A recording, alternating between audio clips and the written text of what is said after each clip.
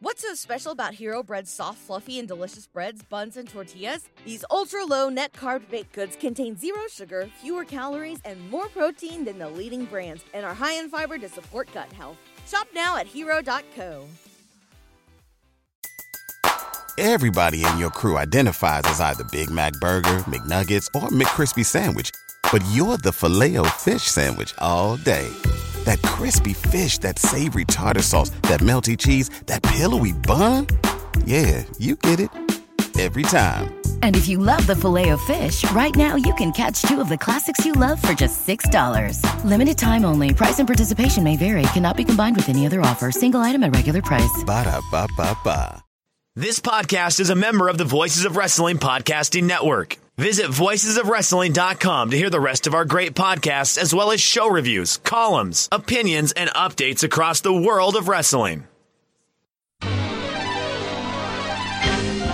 Hello, everybody, and welcome to another edition of WrestleNomics Radio. I'm Brandon Thurston, broadcasting on demand from Buffalo, New York. I'm recording on Friday, September 18th, 2020.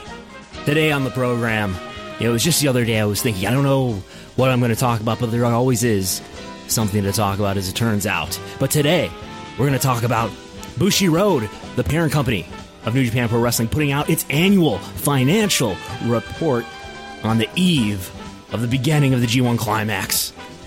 Then there's been a shakeup in the executive ranks of NBC Universal in some news relevant to WWE. There's a suspicious new trademark out there related to All Elite Wrestling and a possible game that might be coming out in the future. We'll be talking about television viewership from now, perhaps until the end of time. Monday Night Football. Alan Gould of Loop Capital came out with an estimate for WWE stock. I spent the afternoon reflecting on how, I grew up reading a lot of translated Japanese wrestling news, collecting a lot of Japanese wrestling tapes, VHS, that in my teen years. And now here today, only a few years removed from my teen years, I am now delving deep into financial documents, mostly of WWE. But now today it came together as I was trying to read translated Japanese financial documents. All that and more. But first,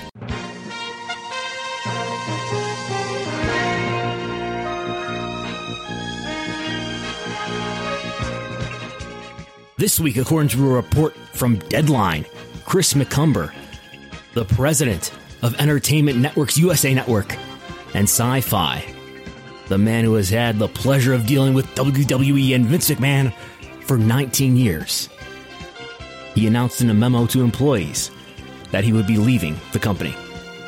Deadline's report says that McCumber spearheaded negotiations of some of the biggest NBCU cable programming deals, including licensing WWE Raw, WWE SmackDown, and other non-wrestling programs like Harry Potter, Wizarding World, and Modern Family.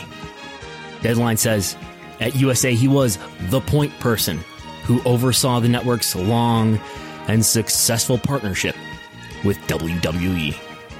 According to the Synopsis newsletter, McCumber's memo to employees read, "After nearly 20 years at this tremendous company, this has not been an easy decision. Yet I believe wholeheartedly that NBC Universal is taking the right steps by creating a new organization built for the future." End quote. McCumber's exit comes following a major realignment of NBCU's streaming linear TV networks. NBCU is going through a major restructuring. They were looking for a new role for McCumber, but McCumber decided it was the right time to move on. Under McCumber, the USA Network ranked number one among entertainment networks for 14 straight years, largely led by its number one program, by the way, WWE Raw.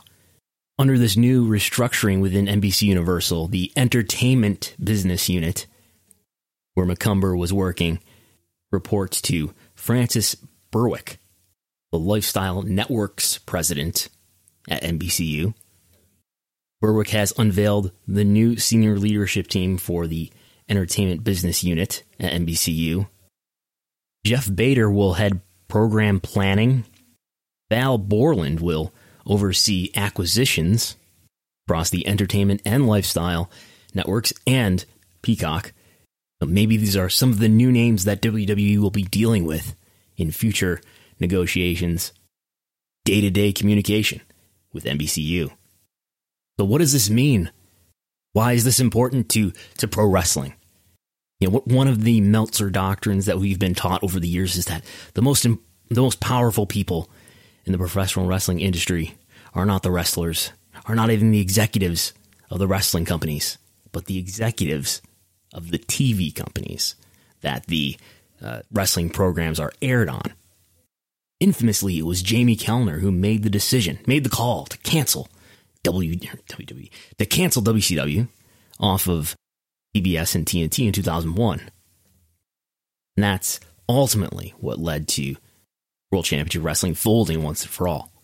Because if they still had the time slot, there would have been maybe an Eric Bischoff to put a team together, some sort of corporation together to buy WCW. But without the time slot, WCW had no home and had no business. And Eric Bischoff was not able to find a new TV home in time to save the company. So TV executives can be very powerful. If they decide there's a new vision for the network that they are overseeing, it could change a lot for wrestling. Maybe in a new vision, wrestling is not included in how we want to sort of rebrand or restyle whatever TV network. Not saying that's going to happen in USA Network's case. And it's a different environment today, too, where there's a high premium on this live content that pro wrestling is. But according to Dave, he says Macomber was known to be a Paul Heyman supporter back when Paul Heyman, not that long ago, was the executive director of Raw, before he was relieved of those duties, I believe in June, eventually to be replaced by Bruce Pritchard, who at that point began overseeing both SmackDown and Raw. But according to Dave Meltzer, Macomber was a supporter of Heyman and wasn't happy when he was taken off of that role with Raw. Had been sold on the idea of a time frame, sort of suffer through some declining ratings in order to rebuild and recreate a new generation of stars. And Macomber was less happy when the emphasis was put on older stars. Dave writes, whether Macomber still felt that way, as ratings somewhat stabilized lately, is unclear. When I heard this news, I asked one person who's a veteran of the television industry what he thought of the news, what it means for WWE. He said he doesn't see a lot of impact. The strategic facts about the NBCU and WWE relationship remain the same even with gone. NBCU and WWE need each other, and no reason to think that changes because of one executive being out of the picture. And if anything, the opportunity to expand the relationship, getting Peacock involved, maybe putting WWE content on that new streaming service, another way that NBCU might value WWE. So we'll see. And we'll be talking about viewership in just a little bit, the latest on how Raw and SmackDown are doing. And we'll move on now to the Bushiroad report related to New Japan. And by the way, if you were hearing if it sounded like my words were being clipped off at the beginning there for a while, sorry about that. I've made a change that will hopefully prevent that for the rest of the program now. So did you know that Bushiroad, New Japan's parent company, just like WWE, is a publicly traded company? Now, New Japan only accounts for a fraction of Bushiroad's overall revenue, so we don't get a ton of information about New Japan, but we do get some. And this week was Bushiroad's annual report. They report quarterly, just like WWE does, but this was the end of the year for them. Their fiscal year ends in July, so they were reporting for the period that ended July 31st, 2020. So we'll be talking about the 12 months previous to that. So basically, this is June 1st, 2019 through July 31st, 2020. So that's about 5 whole months of COVID, of the COVID era. New Japan stopped running events late February. Of course, COVID was affecting areas like Japan before they started to affect areas like the United States. Of course, if you ask some people here, or at least by the way that some people behave here in the United States, you would think that it still has never affected the United States. But that notwithstanding. So Bushiroad in the fiscal year 2020. They are reporting 33 billion yen. So that comes out to $316 million US. Of that $316 million, how much of it is generated by New Japan? Well, we don't know yet. I think we will know soon, but we have a pretty good idea right now because WWE. I'm so used to talking about WWE in these contexts. So New Japan is within Bushiroad's sports division, and in this series of slides, sort of like a presentation, kind of like what we get for the investor presentation for WWE.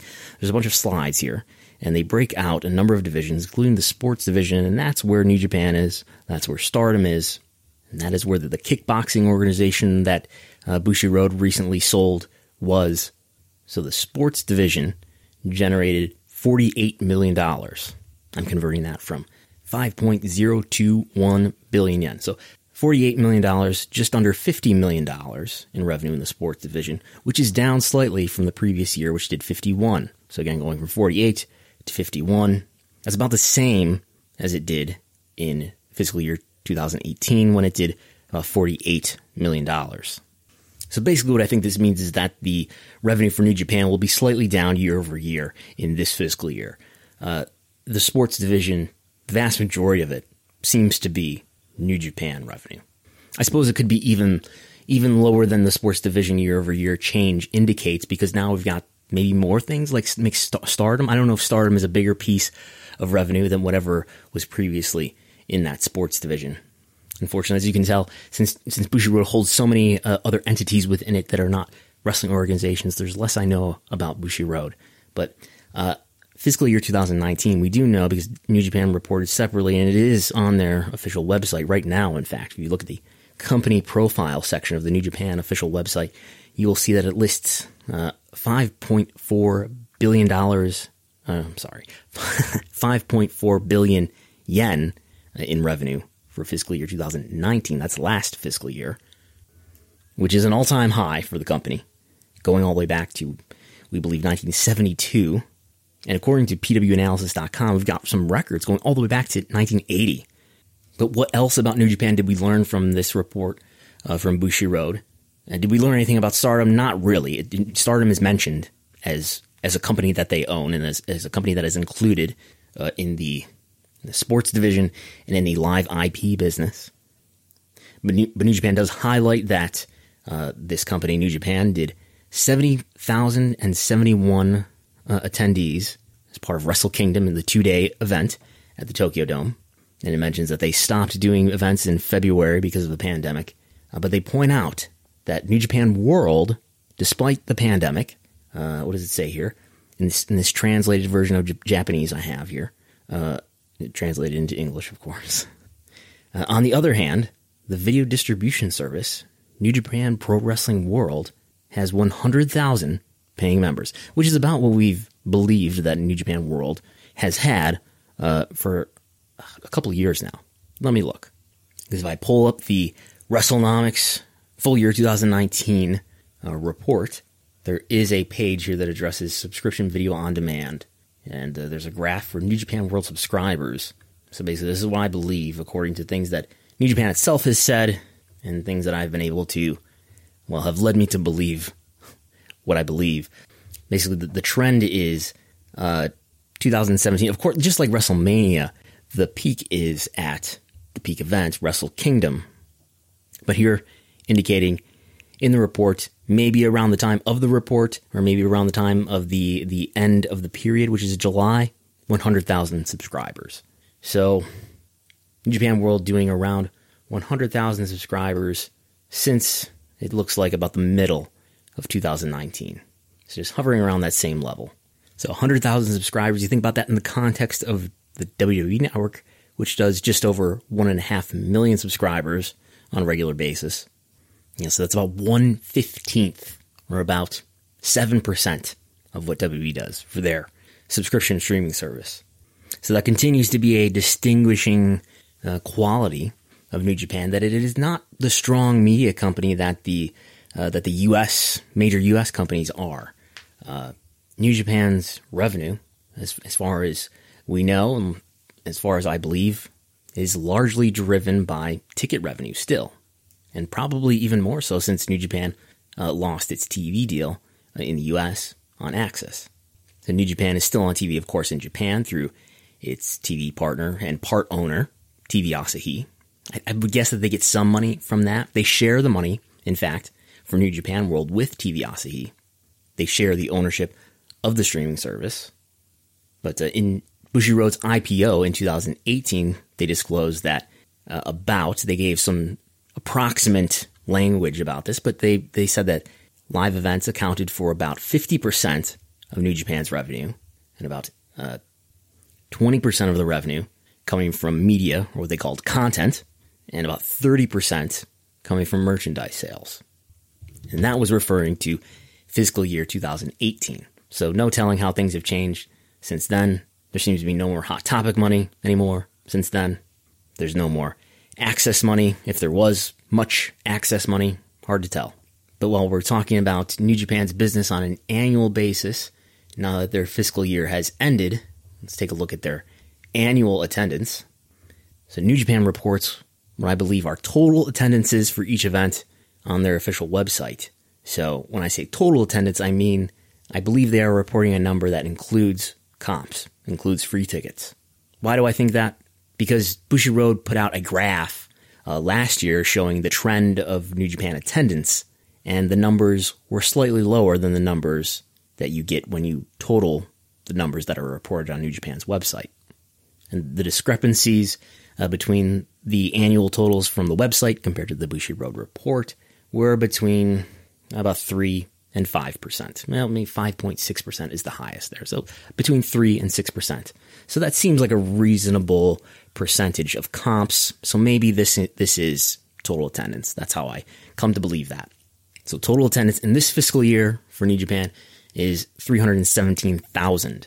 So that is, of course, down from last year that had 444,500 in total attendance. Of course, there's a great effect there related to COVID, cutting events off in late February. And we've had some events here in the post-pandemic world with a limited capacity. They just did an event with over 4,000 fans in attendance at Jingu Stadium in an outdoor event. But maybe to make a fair comparison, what if we look at everything, let's do January and prior, or maybe we probably even want to do a differential that includes and excludes Wrestle Kingdom, which is going to be greatly skewed by having 2 Tokyo Dome events instead of just 1 in the years prior. So let's take a look. Let's call this our COVID pro forma for New Japan. And what we find is that attendance was up substantially from the period, again, comparing August. Did I say June earlier? God, August. I described earlier the fiscal year being June through July, which would be a 13-month period. August through July. Anyway, so from the period of August through January, so that's it, August, September, October, November, December, January, 6-month period, a 6-month period of non-COVID. Does that make sense? August, September, October, November, December, January, February, March, April, May, June, and the entire month of July. Yeah, so half of this year for New Japan involves the pandemic. So in the non-COVID half of the year for New Japan, they have a total attendance of 270,000, which is up substantially from 218,000 the prior year. What is that in a percent? That is up 24% from the prior year. That's total attendance. Now, they did run a lot more events than usual in this period. They ran 88 events in the year before. And in fact, in all 4 prior years that we've got here, they ran 73 events or 76 events. So a lot more events, but the average attendance was slightly, very slightly up. 3,069 was the average attendance, up from 2,980. But what is that in a percent? That is a 3% increase in average attendance as well. By the way, this increase, even if maybe it's just because you got Wrestle Kingdom twice, you had two Tokyo Domes. But actually, if you exclude the Wrestle Kingdom events across all years, total attendance in this comparison for this fiscal year that has just ended, still up 11%. So a lot of that 24% increase is due to the double Wrestle Kingdom Tokyo Dome situation. But still, if you exclude that, you're still up 11%. Now, this is where the average attendance doesn't look so great, though. You got more events, more attendance, but your average, when you exclude the Wrestle Kingdom skew, the average attendance is down by 7%. So, average attendance, excluding Wrestle Kingdom, 2,300 as opposed to 2,500 the year prior, which is the peak. The trends from fiscal year 2016 gradually increasing each year, both in terms of average attendance and total attendance. So, but even total attendance, excluding the Wrestle Kingdoms, was up quite a bit, 11%, excuse me. So, in other words, it looks like New Japan was on track to have a pretty good year, pandemic notwithstanding. Had COVID not happened. And again, that's this attendance. Well, we talk about how attendance and live events in the case of WWE, in the case of AEW, is not as important as it is to New Japan. In the case of WWE, they're not even profitable on the whole for most events, but they are profitable, yes, when you include WrestleMania. But if you took the WrestleMania piece out, WWE's live event division would probably not be profitable. But for New Japan, that is 50% of their business. They're still living in the old model of wrestling business, where live events is the biggest piece of revenue, as opposed to WWE and AEW, where the biggest piece of revenue is media. So what else? They did mention that they started the New Japan USA business officially in November. And there's a really great article, again, I think I mentioned it earlier, from pwanalysis.com that has some graphs. This was done in 2018, but it has some graphs that show sort of a line graph. It shows a line graph going all the way back to 1980 through 2018. So revenue data going back that far for New Japan, showing that the revenue for New Japan is at its all-time high in this era. So I would expect a revenue number to come out when New Japan updates their company profile page on their website, whenever they do that. And maybe next month, maybe in a month and a half from now, we'll find the secret balance sheet that will let us know how profitable New Japan was in this fiscal year. Previously, we've been able to find balance sheets going back to 2007 that show net income, among other financial data for the company. Speaking of profit, I should mention that Bushiroad, while they generated $316 million in revenue, they were also profitable in the fiscal year with a net income of $15 million, or 1.551 billion yen. That revenue is up by 3%, and that net income is down by 14%. So, but still a profitable year for the parent company of New Japan. They seem to be doing okay, and these major financial metrics for Bushiroad were slightly over their projections. So, and did you know that the Wrestling Observer Hall of Fame season is upon us once again? And in commemoration of the addition to the ballot of Kevin Nash. Did you know that Kevin Nash is an early pioneer of WrestleNomics? I can talk about it all day, but I think, sometimes a picture says 1,000 words. That's true. What I basically did here was I constructed a graph. Oh, wow. And, all right. It starts in 1993. You can see with Hogan and what he drew that year, which was after. This is all profits, of course. Profits to the WWF at that time was $20 million. Bret Hart took over, $17 million. Nash, as the Diesel character, well over $100 million. That's without my merchandise. Yeah, huge spike in profits. Huge spike. Right, huge spike. Largest grossing champion in the history of the business, including merchandise. Merchandise would be a separate chart. Of course, Austin, a great run. Austin nearly up there with my run, but nowhere close. And of course, the drastic drop off with Rock there after the Austin era. So that, in a nutshell, that kind of shows where the businesses went. Of course, at this time right here, the NWO spike that I, with me at the helm, would have surpassed all this and the $300 million. So really, you just took your spike from the WWF And moved it. And yeah, just moved it over to WCW. Spike them too. Right. Yeah. Wow. That's a lot of spiking. Imagine if it with me on Spike. Thanks to Garrett Kidney for sharing that pioneering moment in the history of professional wrestling research earlier this week. And then from there were some interesting records that appeared on the U.S. Patent and Trademark Office website. When you do a search, you can search for any trademark owner, and you can do a search for wrestling companies like World Wrestling Entertainment, even New Japan Pro Wrestling, even All Elite Wrestling. And what would you find right now if you searched the USPTO search database for All Elite Wrestling? You would find anyone can do this, by the way. It only seems to work in, it doesn't work in Chrome anyway. I use Microsoft Edge, and it works there. But if you go in there and you go into their search system, you search by owner, and you search for All Elite Wrestling, you see records of all their trademarks, and they're sorted by recency. So you see the newest ones up there first. And what you see is a new trademark for something called All Elite Wrestling Elite General Manager. And it's just a trademark filing record, so it doesn't tell you what their plans are for what exactly they want to use this trademark for. But they do tell you what goods and services might be applied to this trademark. That sounded like a contradiction, didn't it? Well, basically, we don't have details about what this thing is, but it tells you the kind of product that this is going to be. So under the goods and services statement, it says downloadable game software, downloadable computer game software for use on mobile and cellular phones. Does anybody use the word cellular phone anymore? Anyway, downloadable electronic game software for use on handheld computers and mobile gaming devices.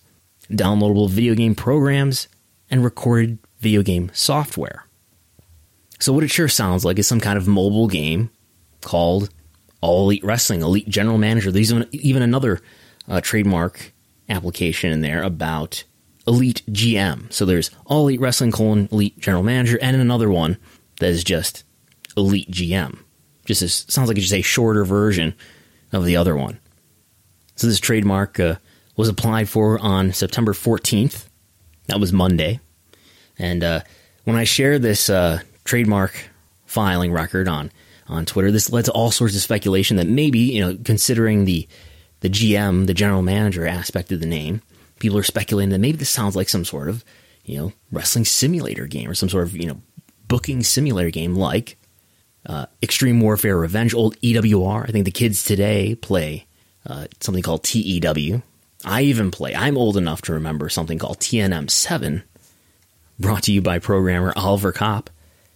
Yes, I paid I think it was $35 license fee for my authorized version of TNM7. But man, that's come to think of it, it's how I guess came to know a lot of wrestlers' names, because it had this enormous database of wrestlers. But anyway, it's if you don't know what things like EWR or TEW or TNM, it's basically you become a wrestling booker or promoter. You have a promotion, you put together, you sign wrestlers and you put together all sorts of cards over time, and you build a promotion. And in the more recent games, you're competing with other promotions, and there's all sorts of fun stuff. So who knows, maybe this is some sort of mobile version of a game like that. Could be. We don't know. So the reactions, at least to my tweet, was people being pretty excited about it. Some discussion about whether or not Tony Khan was sort of grew up being somebody who played EWR a lot. So who knows? As far as business, it's very important that AEW gets into the licensing business when it comes to games. There is talk that AEW will be doing a console game. There's been quite a bit of talk about that. There's been no news, though, about an actual partner to do the game with. Of course, WWE's partner is 2K Sports and Take-Two Entertainment. WWE does a number of mobile games, so it's definitely an area where there's an opportunity to grow revenue. AEW already doing some product licensing in terms of doing action figures through the Wicked Cool Toys brand with their partner Jazzwares. You can get the AEW action figures at Walmart. You can even insure them. You can get a protection plan if you buy the probably any of them, but I'm looking at the Chris Jericho figure on the Walmart website. You can get a 2-year or a 3-year protection plan for $2 or $3. And then from there, it's time to talk about wrestling TV viewership.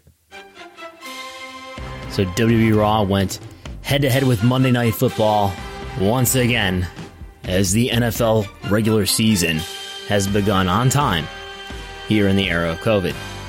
Before we get to that, though, we have WWE SmackDown on Friday doing its highest viewership since April. 2.2 million viewers. A pretty good number these days. SmackDown doing pretty well lately since the Thunderdome, since the return of the big dog, Roman Reigns. SmackDown has turned around a trend that had viewership going down below 2 million for a while there in July. And to WWE's credit, I think the Thunderdome has helped. I think with SmackDown in particular, the return of Roman Reigns and the interest in this, Roman Reigns appearing finally as a heel in a role that probably a lot of fans were curious about for a number of years here. Of course, it's all happening bizarrely with no live audience. There's screens with fans in them, but they're not really reacting. But anyway, maybe alert. Send the alert out to Roman Reigns Stan Twitter. Maybe Roman Reigns, in this case, is a draw. So the WWE Raw began going head-to-head with the NFL's Monday Night Football again, as it has every year since 1993. So that began again this Monday. Previous patterns suggest that Raw viewership may fall by as much as 20 to 25% throughout the season. I talked about this last week. Against the first night of Monday Night Football, Raw, compared to the previous 4 weeks, sometimes tends to drop by double digits of percent when the season opens. Not this time, though. This time doing okay compared to last year when, against the trailing 4 episodes, the median of those trailing 4 episodes last year, Raw fell by 16%. The year before that, though, only 5%. But this year, Raw fell, compared to the median of its previous 4 weeks, fell by 7%. So not too bad. Although that third hour did go down to just over 1.5 million viewers. Monday Night Football itself, though, doing the lowest total audience. There's 2 games. Average the 2 games together, doing its lowest total audience in the average of those 2 games on the Showbuzz daily record that goes back, well, in this case, to 2015. Huge help, by the way, by our friend Mr. Detlef, who went through Showbuzz Daily and collected all of the Monday Night Football viewership data for me, which has just been so much fun to put into the spreadsheet and go through, to look at the Monday Night Football trends and to compare those to how Raw did, and to find out, just doing football-nomics I found myself doing this week, to find out that over this time, 2015 to 2019, it's there isn't much question about it. On Monday nights, the Dallas Cowboys are a draw. That notwithstanding, you may be wondering, all television is down, so the people say. Raw is certainly down over the course of many years. Year-over-year comparisons, it gets lower every year. So what is it like?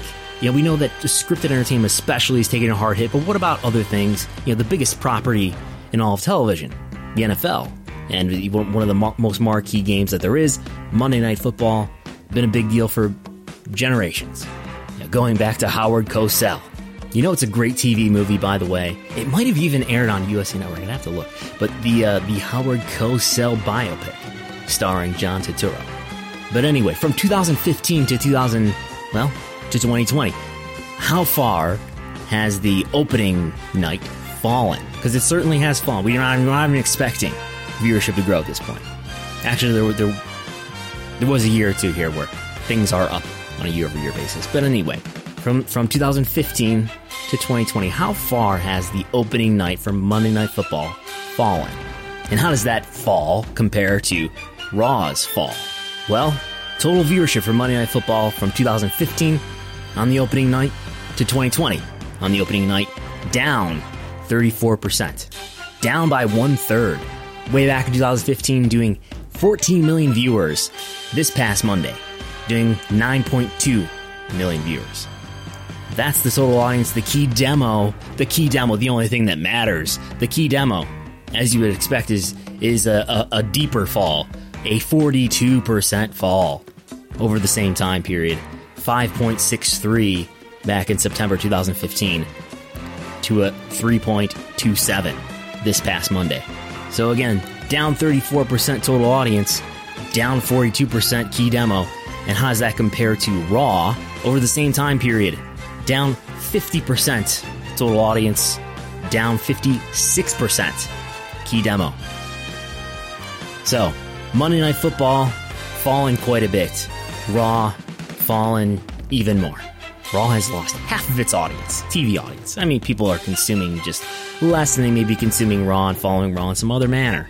But the linear TV audience has fallen in half for Raw between 2015 and 2020. That said, they held up better than expected this past Monday. And actually, Monday Night Football had been on an upward trend through 2018 and 2019. So we'll see if this opening day is a sign of things to come for Monday Night Football. In a other footballonomics discovery that does have a wrestling tie-in, Monday Night Football games between strong teams, at least in my formulation of strong teams, does correlate. There is a moderate relationship, a 0.39 R squared, which I think is decent predictability for what we're talking about here. Monday Night Football games between strong teams that have a lot of wins, and if those games happen deeper in the season, it tends to drive TV viewership. I'm defining game strength here as combined wins over combined games played between the two teams, times the week number minus the combined losses of the two teams over the combined games of the two teams, times the week number. So basically, if you've got two teams that have a lot of wins and not a lot of losses, and we're factoring in how deep into the season we are, the game tends to do a higher audience. Lots of wins, not many losses. Two teams like that meet late in the season, high stakes related to the playoffs. It tends to drive an audience. What could wrestling learn from that? I'm not sure. Wins and stakes? Could it be that simple? But wrestling needs to be creative and have angles. I'm not saying that everybody's got to be undefeated, but think about how over Bill Goldberg got and Ryback got. My God, was Ryback having great matches? No. Was Ryback cutting great promos? No. Could Ryback keep people safe in the ring? If you ask CM Punk, no. But that guy got so over. And then once he stopped winning all of his matches, not so much. But I digress. Maybe pro wrestling is all about new gimmicks and new angles and new ideas. But anyway, back to viewership. Does this show that all that's left is the hardcores, that the less mainstreamy NFL-prone fans who would be prone to leave and go watch football in September, maybe those fans in large part are already gone, have already tuned out through the years. And I think things like this are on a spectrum. I think we need to wait to let it play out and see what happens throughout the course of the season. This is just 1 week. There was a big tune out in hour 3. I tend to reject this idea that all that's left is the hardcores. I tend to reject this idea that there is even much of a distinction between this hardcore audience and this supposedly casual audience, and that they have these wildly different tastes. And I also think in many ways what we might conceive of as the hardcore wrestling fan is just as likely to be disenchanted with Raw as the mainstream fan may be likely to be apathetic. And always remember that a decrease in viewership doesn't mean that somebody's not watching the program outright anymore. A decrease in viewership may just as well mean, and I suspect in large part means, that a viewer is just watching a smaller portion of the program. Remembering that the viewership numbers that we see are not, it's not like a YouTube view where you click on it and you're, if you watch 3 seconds of the video, you're counted as a view. No, it's an average, it's a minute-by-minute average of how many people watch the program throughout the duration. Wow. So that Monday Night Football music really gets me going. I should just have that playing on a loop in my headphones at all times. Then from there, Wednesday Night Wrestling, the Wednesday night competition returned this Wednesday for the first time since August, 12th. AEW and WWE NXT went head-to-head on Wednesday night in their normal time slot after weeks of preemptions due to hockey games and basketball games. AEW won again the total audience and the key demo, 886,000 viewers to NXT's 689 viewers. AEW nearly doubling NXT in the key demo. 0.34 for AEW, 0.18 for NXT. NXT continuing to clearly draw an older audience. AEW winning in every key demo except for P50 Plus again this week. Man, I need the NFL Monday Night Football theme playing, not just in my earphones when I record the show, but just in my head throughout my life. I think that would help me get through life better. Yeah. So anyway, AEW ranking number 3 in the demo, its highest ranking since January in that area. So as NXT continues to be on the losing end of the Wednesday Night Wars, I think there is a bright side to NXT's story here, particularly when you look at the recovery from the decline in COVID, or just look at what I like to put in the spreadsheet here is a year-to-date growth rate for all 4 major wrestling programs. And if you do that, and you do a rolling 4-week median, what you find is that NXT has bounced back the best through July anyway. Things get weird and different in August because there's all these preemptions, and NXT and AEW are running unopposed on many weeks. The data shows this recovery story for NXT, which nobody really talks about, right? Because NXT is losing this head-to-head, this very important head-to-head battle with AEW. It's there to stunt AEW's growth, basically, to keep AEW's numbers a little bit lower by putting another wrestling program head-to-head with it. And they're definitively losing that competition, at least with people under the age of 50. But Raw and SmackDown, since January 1st, are down some. Let's just talk about P2 Plus, talking about total viewership, total audience. Raw and SmackDown, Raw on a rolling median, 4-week median average, down about 30% from January 1st. SmackDown doing better and recovering, and Roman Reigns is there and he's heel. And the Thunderdome is there. Well, the Thunderdome is on Raw as well, but SmackDown doing around negative 15% of what it had been doing on January 1st. And you've got AEW and NXT both at around the negative 10 range, doing better, holding up better through this than Raw and SmackDown. NXT even, as I said, in June and July, getting to right about 0. But of course, at the beginning of the year, NXT still was not winning the war against AEW. It is the least viewed of the 4 major programs. But it is also losing its audience the least. AEW, on the other hand, climbing back up in terms of a year-to-date growth rate, and as of late has surpassed NXT in that regard. Anyway, I don't know if any of that makes sense. You can see the graph on my Twitter, @Brandon Thurston. But that's some data.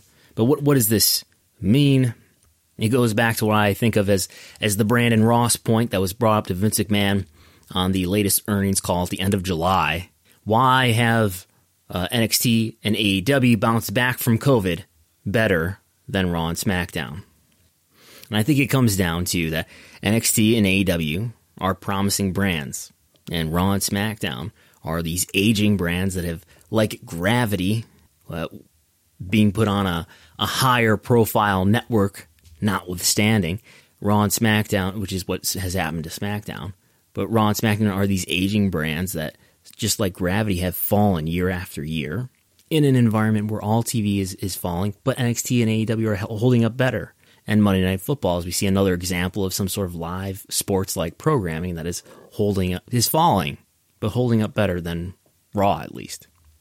And clearly the difference, to me, is that you've got Vince McMahon at the helm of Raw and SmackDown, and now NXT and AEW with comparable distribution. NXT on the USA Network, no longer on the WWE Network. AEW Dynamite on TNT in a similar number of homes as the USA Network. And as I've said elsewhere, you can liken it to a sinking ship where you've got a leak and water is coming in, and you bail out the water, but the water is coming in so fast on Raw and SmackDown, it's coming in faster than Vince McMahon can bail it out. And NXT and AEW may be leaking water as well, but they've been able to manage it better. So basically, I stand by what I had said about 12 months ago, that the current hierarchy of the wrestling world, where Raw and SmackDown are these two towering brands that lead the wrestling world, I don't think that hierarchy is sustainable in a world where two other brands that Vince McMahon does not control the creative of and have similar strength of distribution. I don't think that hierarchy, that order, is sustainable when NXT and AEW have demonstrably, you can say what you want about the quality of NXT since it's moved to the USA Network, but they have demonstrably shown that they have a better ability to tell compelling stories, as they say, and to create stars, develop stars, and to put on decent TV shows. And this matters in a big way. We're sort of tying the whole program together. We talked at the top about how NBCU executive Chris McComber is out, and there'll be new executives that WWE will have to deal with as it relates to Raw and NXT for that matter. But the big question, if you take one thing away from this podcast today, the big question going forward as we head towards the middle of 2023, I have been saying on a couple of occasions, 2022, I was wrong though. The TV negotiations would happen 18 months out of the expiration for, say, WWE's deals. Those expire fall 2024. 18 months out from that, when negotiations would happen in all likelihood, would be the middle of 2023. And at that time, the middle of 2023, when perhaps AEW gets its deal option picked up by Warner Media, extending it to expire to the end of 2024, meaning that AEW would line up its negotiations, roughly, with WWE's. Perhaps there would be comparisons made between the value of AEW's TV brands and WWE's. So the big question is, how close, at that time, will AEW Dynamite's viewership be to either of WWE's programs? Just under 3 years from now. And keep in mind, maybe, I think the prevailing theory is that NXT is a 2-year deal. 2 years from October 2019. That would make that deal expire, if that's the case, 2 years, October 2021. Maybe NXT even ends up not being head-to-head with AEW Dynamite anymore. Who knows? But maybe it stays. In any case, I'm willing to predict that by the beginning of 2023, the lead that Raw, at least, currently has over AEW Dynamite in the P18 to 49 demographic, that lead will be gone. How much is that lead right now? Let's go with July. August and September were weird. September's not done yet. September, there's Labor Day. There's preemptions in September. There's preemptions in August. So let's look at July as sort of a clean month. July, average key demo rating for Raw, 0.48. 0.48.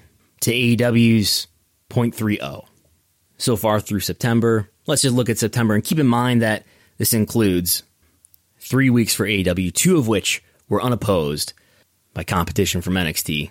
Average key demo through September so far for AEW is 0.36 to Raw at this point, which has been compromised by Labor Day and by the first week so far of Monday Night Football. Again, AEW 0.36 in September, Monday Night Raw 0.49. So a sizable lead.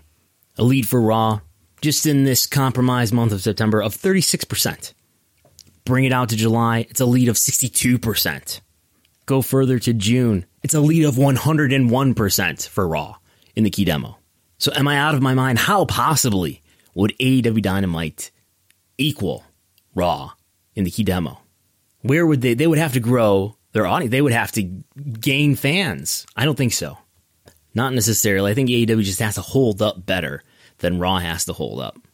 Keep in mind, Raw is a program that it just in month-over-month comparisons in some of these months is dropping by double digits of percent, while AEW in those same months has gained in double digits of percent. And there may be quick fixes like Raw Underground and the Thunderdome, but more often than not, Raw's viewership has declined, and the only long-term fix is a long-term fix that Vince McMahon cannot apply. That's in the development of new stars that people care about, TV shows with good stories that are compelling to watch, matches that seem to matter, and a tone to the TV program that seems to respect the people who watch it, and things of that nature. And Alan Gould of Loop Capital, one of the stock analysts who covers WWE stock, came out with an updated estimate this week. He raised his rating on the stock from a sell to a hold. Basically, that means he doesn't think the stock is going to fall much farther than where it's at, which, by the way, WWE stock, as I sit here today, is worth $40.16 per share. And this stock has been all over the place in the last 12 months. Everywhere from a 52-week high of $74 to a 52-week low of $29. He lowered his 2020 earnings estimate, just lowering it slightly. He's got an EPS of $1.67, lowering that from $1.72. Still way above the consensus of the analysts who have it at $1.57. Basically, this means that he thinks that WWE is going to end up with $143 million of net income, which would shatter its current annual record. I'm calculating that based on the most recent report of diluted shares. Consensus analysts expecting about $134 million of net income, also breaking the record by $35 million. The current record is $99.6 million of net income recorded in 2018. I'm still way lower than anybody here. I gave it an EPS for the year of $1.15 and $100 million of net income, just barely breaking the annual record. Gould forecasts that WWE's next U.S. TV rights negotiation in 2024, WWE will get a 40% increase, which would put its current deal, which is $470 million, up to $658 million for Raw and SmackDown combined.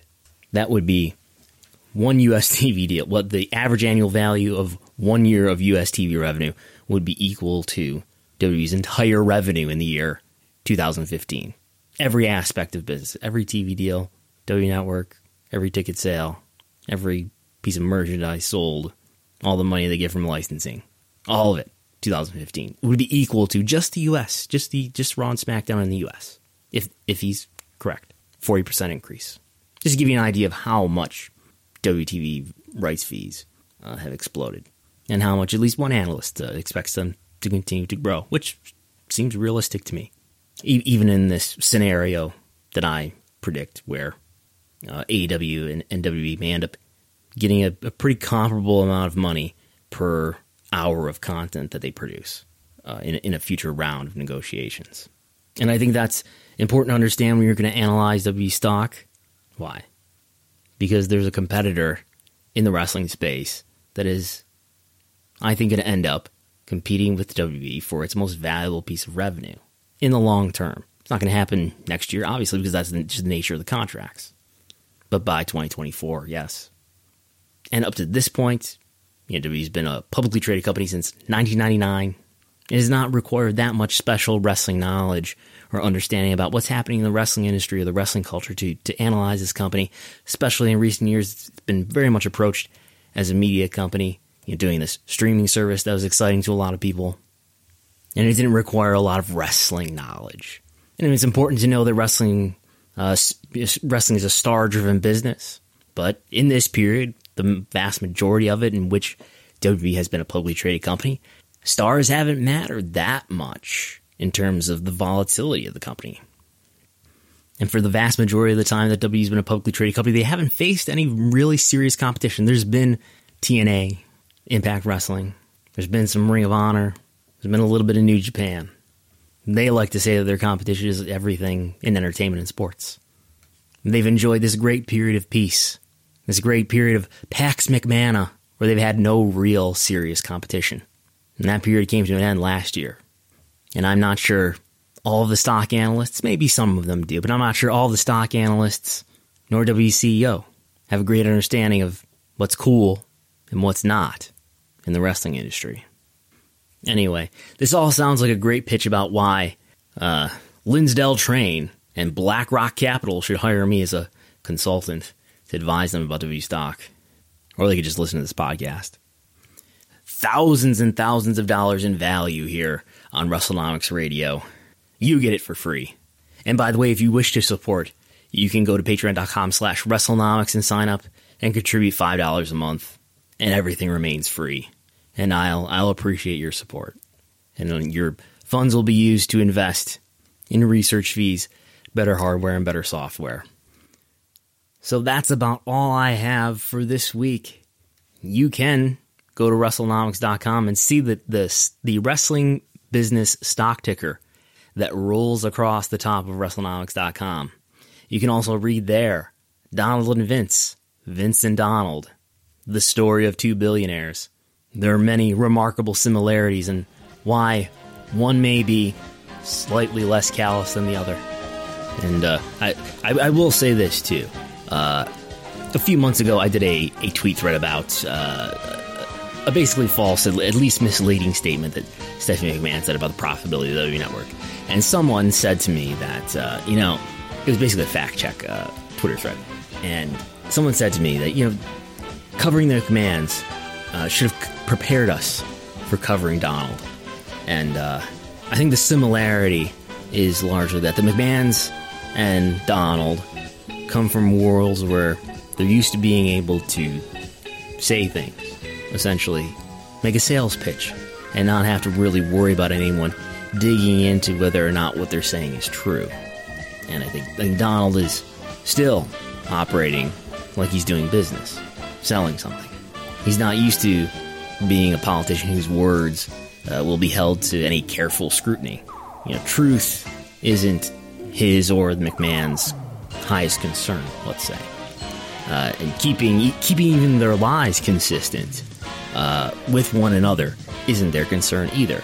Their concern is impressing the other person in this conversation, giving them the sales pitch and getting them to buy, getting through the conversation, letting them know that, everything is great. Happy talk. So, until next time, you can go to WrestleNomics.com. You can follow WrestleNomics at WrestleNomics. You can follow me at Brandon Thurston. I'm Brandon Thurston. I'll talk to you next time.